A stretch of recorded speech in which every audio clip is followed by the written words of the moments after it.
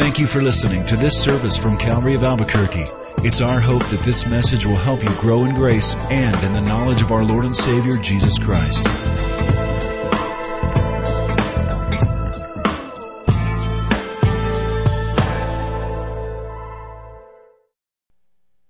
Hello, Calvary of Albuquerque. You know, every time I'm not with you guys, I miss you guys, which means right now I'm not with you, and so I'm missing you guys right now. It is true. But in my place, there's a great speaker, Dr. Rhoads. Now, Ross is the chaplain of the Billy Graham Evangelistic Association. He's also the vice chairman of the board of directors of Samaritan's Purse. He's done 200 crusades himself around the world, as well as founding a seminary in Charlotte, North Carolina, the Southern Evangelical Seminary with Dr. Norm Geisler. But all that stuff aside, the really great thing about Ross is he's just a great guy, a good friend, and a wonderful teacher and encourager. So please welcome Dr. Ross Rhoads.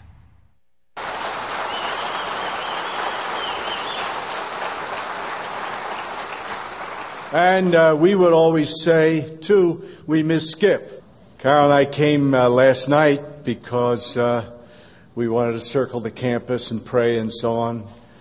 And when I was here before, I don't think I appreciated the extent of the complex of the campus.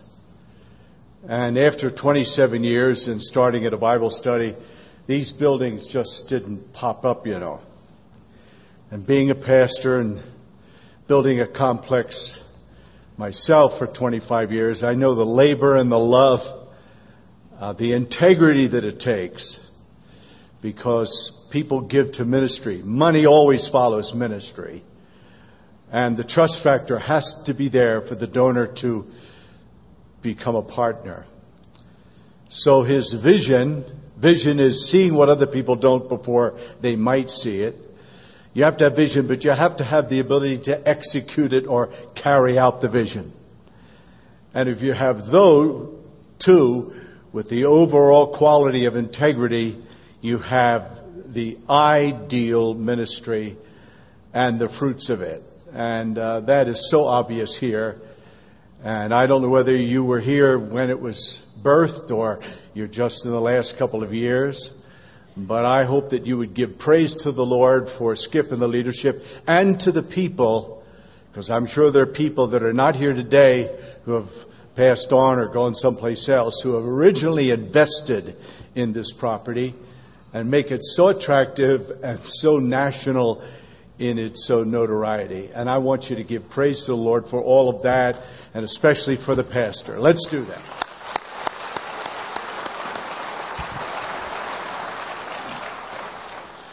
It certainly is a special joy for me to be here today. I last saw Skip at the Greg Laurie family service for their son. Something about Skip, I think it's the hair. The hair is just so natural. And he's tall and has a bearing about him that makes him literally head and shoulders among Calvary Chapel leadership. Many of them don't have as much hair as he does, so it's obvious when he stands around. But he has such a quality about him, and he's so likable. And I'm more than happy to be called a friend. And thanks to him for the introduction. When St. Paul was converted, he said he was the chief of sinners. At the end of his life, he said, I'm the least of all the saints. So I think as we humble ourselves before the mighty hand of God, we have a better view of who we are and what we have been by the grace of God. Aren't you glad you go to a church that preaches the truth and lives the truth? You know you have a natural reverberation of your church. People love this church that are not here, and it's a church of truth. And if you're grateful to be part of this church, either as a visitor or an onlooker or whatever you call it. You don't have memberships here, do you? You're not members. But, well, I don't mean that to put you down. I mean you're regular folk, right? If you're glad for that, just say amen. I don't know whether you heard about the talking dog from South Carolina, speaking of truth. And this man was driving to Myrtle Beach, which is a great place to be. And he saw the sign, talking dog for sale. Did a U-turn, came back. Farmer was standing in the yard, and he said, "You have a sign, handmade, talking dog for sale. Do you have this dog?" He said, "Yes." He said, "Where is he?" He said, "Well, he's in the back of the house." He said, "You're not kidding, are you?" He said, "No." "Well, could I see the dog?" The answer is yes. Goes in the back, dog's sitting there, and he says, "Dog, do you talk?" He said, "Absolutely." He said, "You talked all your life?" He said, "Sure." He said, "Well, what did you do? You sit here in the backyard and talk? Talk to yourself or talk to him?" He said, "No." He said, "I worked for the FBI." And he said, "I would just hang around crime centers and pick up information." He said, "I was very useful to law enforcement." And then the CIA, after 9/11, heard about me, and I went to Baghdad and Beirut and places of terrorism, and he said I would gather information. He said I was very valuable. And the man just stood there like you're waiting for the punchline and said, "You want to sell this dog?" He said, "Absolutely." He said, "Well, why do you want to sell this dog?" He said, "Because the dog is a liar. He never did any of those things he said he did."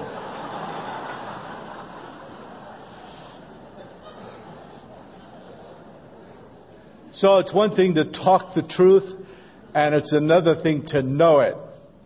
And to know the truth is liberating. And for the Word of God is able to save even to the guttermost, we used to say in Philadelphia. Would you take your Bible and turn to 1 Thessalonians chapter 1. The key verse to connect with current events is the verse in Corinthians where it says, every person's life, lifestyle, and work. A work is an extension of what you are. That will be measured someday by God.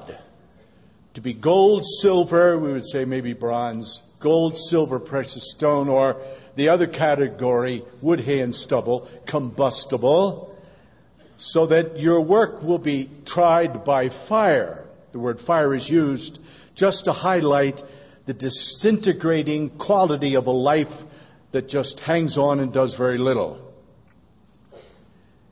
When you come to the epistles, you're a great, well-taught church, so you can understand how somewhat fearful I am this morning to preach here. You have the Gospels, Matthew, Mark, Luke, and John, which are the historic eyewitness record of those who followed Christ. Then you have the book of Acts. Our Lord is absent but available in the permanent presence of the Holy Spirit. And here you have the documentation of the early days of the developing of the church without Jesus.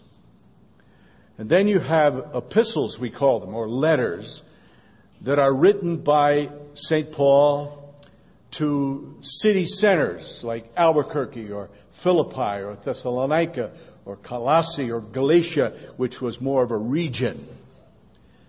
And these churches received letters from the Apostle Paul because as he traveled in an itinerant way with Silvanus and Timothy, both mentioned in the text, and Epaphroditus and Alexander and others who were in the traveling entourage, a church would be birthed, and then he'd write letters back, or send Titus back, or send Timothy back to Ephesus and so on. And they would bring back to Paul, imagine this, without modern transportation, the well-being or the health of the church. And then you have a couple of letters that are written to the leaderships of the church. Titus is told to establish elders and have an infrastructure for the congregation and be careful of the Cretans and so on. And then to Timothy, who was pastoring the church of Ephesus that Paul birthed. You have first and second letters to this pastor who is rather troubled and fearful and given to depression and beginning to back off from the ministry and growing stale in his teaching. Of all the churches that seem to be ideal, the church at Thessalonica seems to be the ideal congregation. Now, what brings me to this text is that the people in the church were unusual and unique. We all know from those who study and study those who studied, we call them scholars, that Paul was probably only in this city about 4 weeks. He had come from Philippi, where they beat him up and put him in prison. He comes here, certainly, you would think, discouraged and kind of out of breath, spiritually speaking. He's here for about a month, and he births this church, which was Gentile and Jewish, but eventually he had to leave because of the troublemakers. He was always on the run. So when you read this letter, you say to yourself, after 4 weeks, these people got it, and got it quickly, because in the church, as we read in the text this morning, he doesn't scold them or blame them or say that they have heard him or whatever, unlike the Corinthian church, where he was there for 18 months before the first person came to the Bible study. And the church that hurt him so badly, he couldn't win them over, like I'm trying to do kind of humanly this morning to connect with you. He could not connect with them. They were so schismatic, and you know all about the Corinthian letters. I mean, you've been preached on that for probably through the years. But not this congregation. These people were unusual. And I would like to point out 3 things about them this morning, just give you where I'm going. I see them as established people. And I see them also as experienced people. They were not just cerebral. They just didn't know content, although this is a tremendous letter. They had experienced something. And they were evangelistic. I'll kind of go over that a little bit. But they were expectant people. They were on the edge of their seats. And we read in the text, as we'll look at it right now, beginning in verse 3, he says, I remember you for your labor of love, your work of faith, same word, and your patience of hope in the Lord Jesus Christ. We all know about how God's selection and favor has been upon you. For our gospel came not in word only, but also in power and in the Holy Spirit and in assurance. And read down, with joy in verse 6.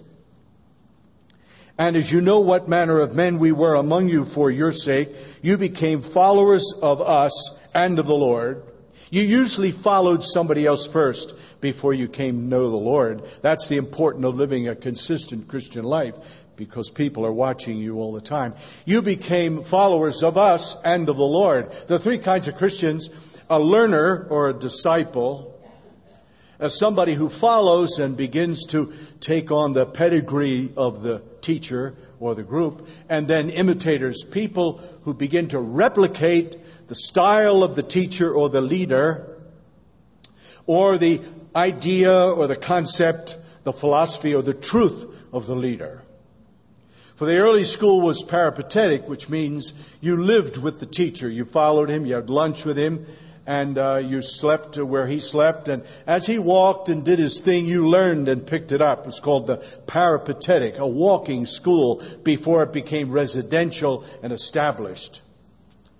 So this is an interesting thing. They not only received the word, but received it in category 1, 2, 3, power, Holy Spirit, and experience. But they begin to replicate this life, this wonderful thing he calls our gospel. And then it says, if you look down, that they were examples, prototype, models. In all of Macedonia and Achaia, 2 words that Rome put upon their great imperial footprint. This was a region. Like you say, I guess it's southwest here or whatever. Achaia and Macedonia. Macedonia was up toward what we would call southern Europe. So they were a regionally influential church. Doesn't say they ever sent a missionary. They didn't, of course. They didn't have the personnel at that point.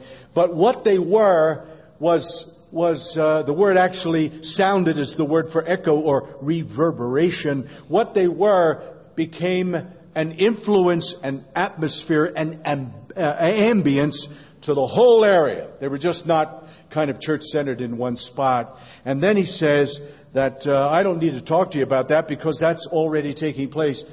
Look at it. Because you came, look at it in verse 9.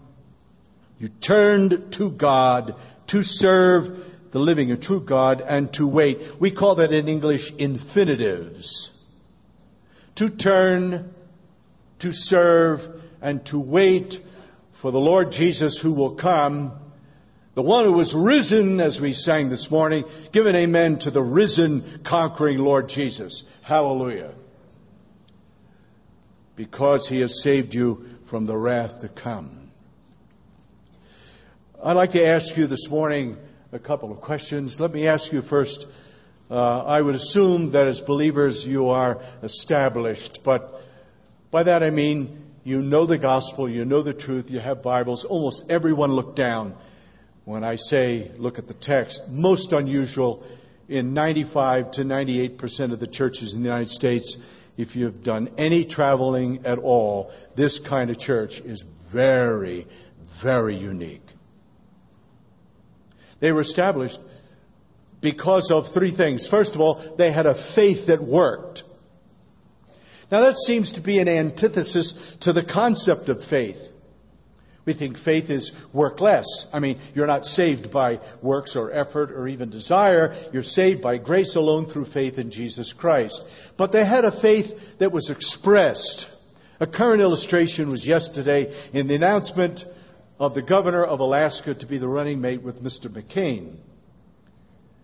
I can identify with it because it happened in our family on her last birth of her fifth child. The doctor said the child will have a birth defect. Do you want to abort? And she said, no, we treat this child as a gift of God. Now, you can take a stand for life, but when it comes to the fact that you're going to have a lifelong commitment to a child that is Down syndrome, there, your ethics are at the crossroads. You either go with your belief system or you compromise out of convenience because, as you know, 97% of all abortions are elective surgery. Our son and daughter-in-law faced the same with their second child, who was told at the 27th day the back isn't going to be right and he will be born spina bifida. And at this point, the bifurcation, the break in the spinal fluid is at the waist. Sometimes it's at the top. But so he doesn't work from the waist down. However, thank the Lord, he is a third-year student in a wheelchair at Liberty University and is going to be a missionary. I don't know how, but he's going to be a missionary.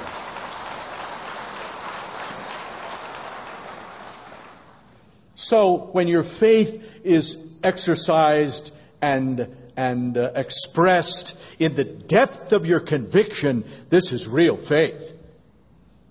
Do you have a faith like that, or does it fluctuate? Is it compromised by circumstances? It depends. Is it a fuzzy faith? Is your faith strong in Christ? If everybody in this church was as strong spiritually as you are, and the level of your faith as high as it is, would the spiritual tone of this church be better? Or would you still be under the curve? For to be cerebrally and mentally connected to truth is fine. You can know the Bible and not know the truth. You can have the knowledge of God and not know the truth. There were some under the influence of Paul who had the knowledge of God but didn't have the power. It didn't work. It wasn't down deep. It was a conviction out of convenience or culture rather than out of conviction. In Charlotte, we have 375 Baptist churches. Culturally, you're a Christian and a Southern Democrat, which means you are for states' rights first. That's the difference between a Northern Democrat and a Southern Democrat. Now it's becoming strongly Republican. Well, so what do you vote? You vote the party. And you're in your church or your denomination as part of the culture. Like half of our family, Roman Catholic. You're always a Catholic. It's part of the culture. You can be anything else. You know that certain faiths disagree and so on, but that's the way it is. It's a gene connection. And you could be here this morning and have a gene connection, or you could have a cultural connection. You go to Calvary Albuquerque. But you're sitting here this morning and you can't really sing that with conviction that He is the mountain mover, that He is your salvation. And you're not sure your sins are forgiven and you're really going to heaven. You'd like to believe it, but you're not there yet. You've not come to resolution. And so faith doesn't work. Well, this morning, right there, right where you are, believe on the Lord Jesus Christ. Christ died for your sins. Nobody else could. We used to sing, there is no one good enough to pay the price of sin. He only could unlock the gate of heaven and let us in. Jesus Christ is not a way. He's the only way. Exclusive. All other ways are detours or dead ends or cul-de-sacs. He's the straight line to God. Say amen for that. Sure. Give Him glory. Secondly, they had a love that was exuberant. They weren't smiling with their teeth. They were putting their hands, and the word labor comes from travail, the French word, which means when a woman is in labor, she's in travail, a labor, something you feel. So when you give in the boxes this morning, you feel it. You've lost a little bit. You're not as secure economically because you gave to the Lord the first of your check, not left over. Giving is not last minute. It's purposeful. The Bible says on the first day of the week, let every person, as, that's proportionate, God has prospered him, let him give. Concerning the collection of the churches, a faith that works and a faith that is confident. The word hope doesn't appear in the Old Testament. The word is confidence. Confidence. The object of anything that gives you anticipatory good is predicated about what the object of the faith is. Yesterday I thought this is going to be a cool weekend with that sky. You're the city of the big sky. And today, it's like Chicago or L.A. We love rain. Somebody came after the whatever service it was the last time, and he said, we love rain. How come you... I wasn't hitting the fact of rain. I was hoping yesterday that it would stay like this. But you see, my hope was spurious. It was predicated on not even looking at the weather report. So that was kind of dumb to expect the same thing. But our hope is built on, tell me, nothing less. Come on. And Jesus' blood and what? Righteousness. Everything else is a sinkhole. They were established. Are you really established? Are you stronger this week than last week? Are you growing in grace and in the knowledge of Jesus Christ? There's no exam here. I'm not going to give an invitation for people to come forward this morning. I'm here to kind of supplement and be a footnote to this great church and this great pastor. But just as a personal checklist this morning, what's the pressure? How are you doing? And if it's not up to snuff, if it's not up top, if it's not there, if you don't feel the movement forward, but you're slipping back, if you're not moving forward, you're backsliding. There's no such thing as get by. The Bible is not a get by book. It's a get go book. Then maybe the answer is in the gospel. Would you look at it in verse 5? They received the word not just in content or in an academic way, but in power, in the Holy Spirit, in assurance, in joy, and affliction. 5 things. We'll not cover them all. Power is the word, 11 words in the New Testament for the word power. You all know Acts 1:8, you shall receive power. John 1:12, but as many received him, to them gave he power. Or 1 Timothy 1, God has not given you the spirit of power. Or Hebrews, where it speaks of the power of the devil. They're all different words. One, Acts 1:8, is ability. The power of the devil is that it's usurped power. He's a squatter. He took over the earth. Someday he'll be dumped. But in the meanwhile, he's the prince of the power of the air. And 1 John 5, the world lies like a big ball in the lap of the wicked one. But it's stolen power. And in John 1:12, it's power that is granted. We have the power. It means the authority and the right to be called the children of God. We didn't get it by ourselves. We got it because we were given the designation as the sons and daughters of God. Let the church say amen. This power is one experiential.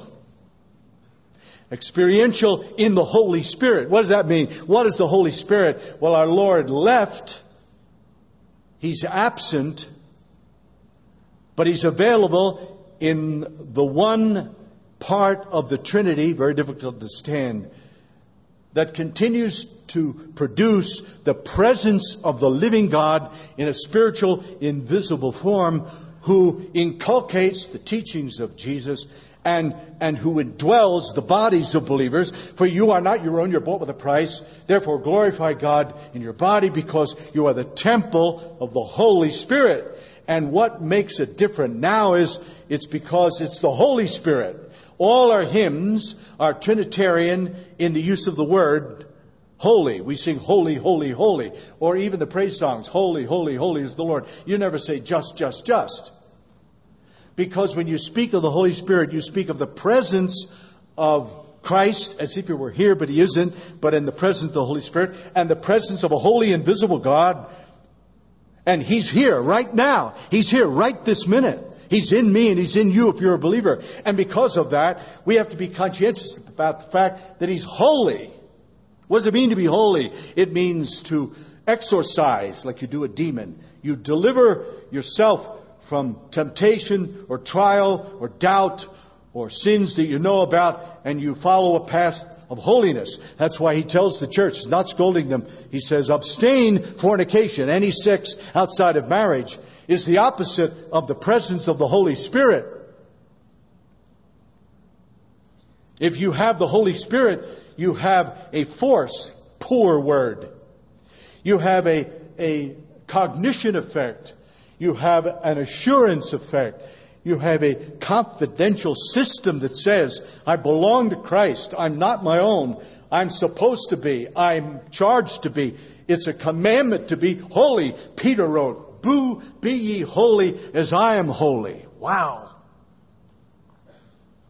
These people were holy. And the fact that they were, they had assurance and confidence. And one of the indications that you're not the Christian you ought to be is that you've lost confidence. You're vacillating. You're not sure. You don't witness with any great aggression. You meet a Muslim, they witness. They stand. They contradict your Bible. You better know the answers. They are gifted in apologetics, in defending their faith. We have to learn it and go to school and take courses. And I did 9 years beyond high school to be able to do what God's called me to be. These people never went to anything, didn't even have a Bible, but were visited by the Apostle Paul for about a month. And they received the Word in power and assurance and the Holy Spirit. And they were happy about it. That's incredible. And where is the evangelical church today? Barna just told us, probably your pastor did, like Gallup in political circles, that 57% of evangelicals think that Jesus Christ isn't the only way, and 82% of them don't even know anything about the Holy Spirit. No wonder we have an emerging church. No wonder we have political leftness in the evangelical world. No wonder the evangelicals are not being criticized for not caring for the poor. Are you kidding? 85% of all the work that's done in behalf of missionary, evangelistic, social, energized, and passionate efforts for the poor around the world is financed by the Church of the United States of America, and not the liberal denominational churches, by evangelicals who love the Bible and say, this is our passion and purpose, to go into all the world. Talk about caring for the poor. The evangelicals do it. But now we're being blamed that instead of preaching the gospel, we should talk about ecology and the poor and everything else. It's not that they're denying the Bible, these emergent people. They're just overlooking it. If we get the gospel straight, that Christ died for our sins and rose again, and incumbent upon every believer is to know that without question, even though we don't have all the answers, but to know it in the Holy Spirit, no matter what comes, we're able to cope with it. That's power. It's the gospel. You know, in the South we talk about Southern gospel, black gospel. We even have Southern sausage. Can you imagine such a thing? Then there's the charismatic gospel. And up north, New Jersey and New York, our grandchildren go to a reform school. Wonderful. I don't mean reform school like they're delinquents. I mean, they're Christian reformers, Dutch people. And so it's reformers, Calvinism, a system, you know. We're Dutch. You're not much. I mean, that kind of thing. I mean, they say that about themselves. I'm not being critical, lest anybody's online downstreaming or upstreaming this, you know. I mean, the point is you can get very cultural. You can make the gospel adapt to you and your interests. But Romans 1 says it's God's gospel. It's about God's Son.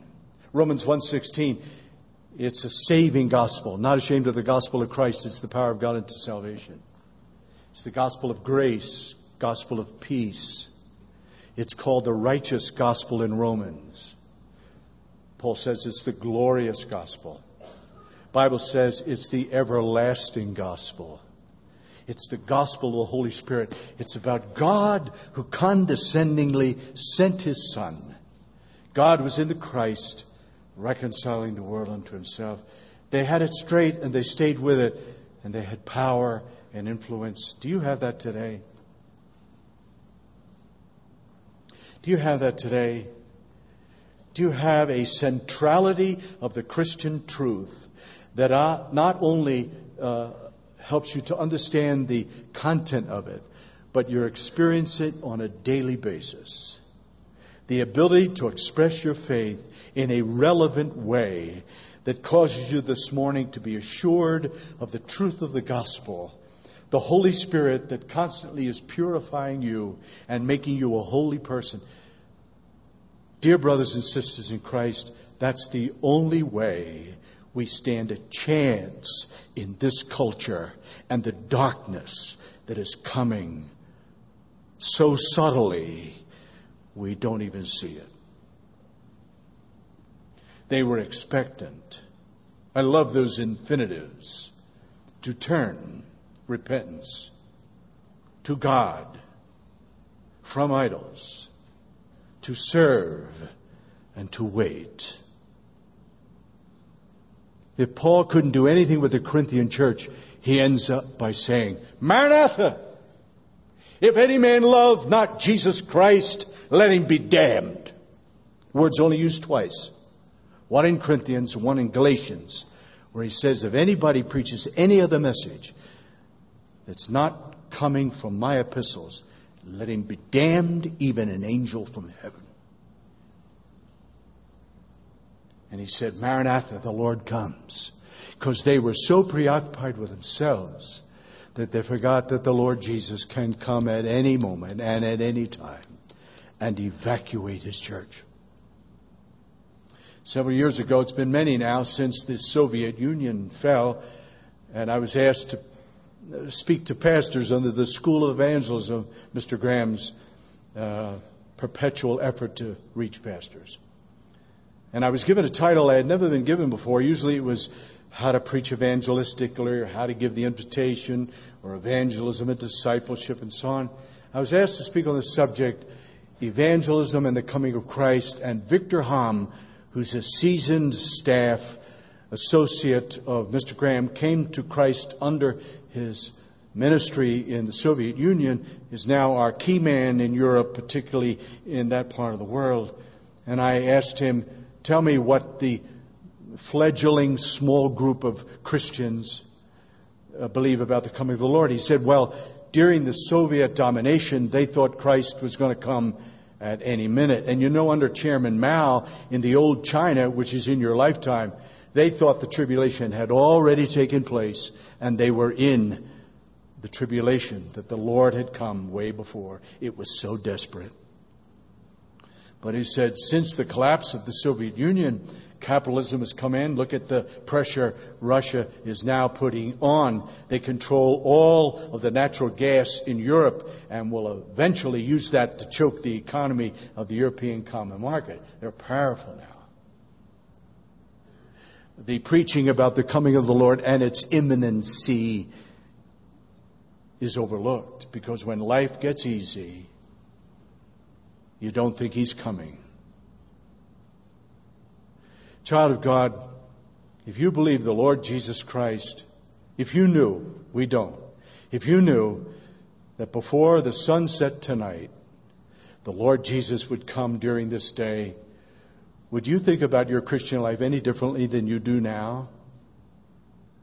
John wrote to the church, if any man have this confidence, 1 John 3, if any man have this confidence in him, he purifies himself as God is pure.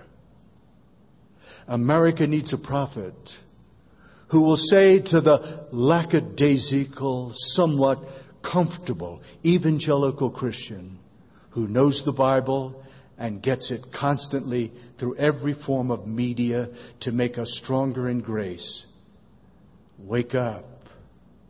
Redemption draws nigh. We all should give an account of ourselves before Him. And our work will either be gold, silver, or precious stone. But when the fire of God comes to dissolve the works and the lifestyle that is indifferent and temporary, we might be ashamed that is coming. What kind of believer are you? Don't you want you to be a reflection of the teaching of the Word in this church? Don't you want the church in the years to come, and Skip will have his 30th anniversary in 24 months, don't you want this to be an Achaia and a Macedonia church? Forget about that. That's not your responsibility. That's the responsibility of the leadership. But as a believer, when you go out that door, are you going to be holy and upright? Are you going to be a person of integrity? Are you going to listen to your conscience?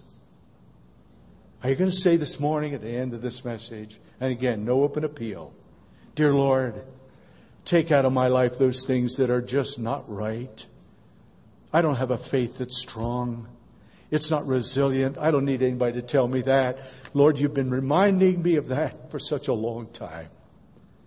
Cleanse me of those things that are impediments and fill me with the Holy Spirit, with an experience that will make me joyful in spite of affliction, and cause me to live at the edge of the seat, knowing that at any moment, in the twinkling of an eye, at the voice of the archangel, which is Jesus Himself, the dead in Christ shall rise first, and we who are alive and remain shall be evacuated unto the coming of Jesus Christ.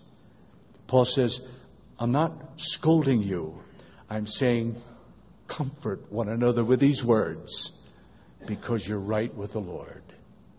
May God give a sweeping, deep-seated, life-changing awakening to those of us who know the gospel, who are established, who need to be more experienced in our faith, and who are living as if the Lord Jesus can come today. Maranatha, the Lord comes. Blessed Lord, may the words of my mouth and the things that we have thought about that you have chased through our minds this morning make Rhoads and all of these believers stronger and more bold in our faith, and this church grander, so the future of this church will be far more superior in its blessing and power than the happy days that it's experienced in the last 27. Thank you for the pulpit that remains steadfast and unswerving in its preaching. Thank you for Pastor Skip. Keep him safe in Lenya in this time so needed by busy and harassed pastors. Restore him mightily, we pray. And keep your hand of favor upon us until you come again. We pray with joy in Jesus' name. Amen. Thank you for listening.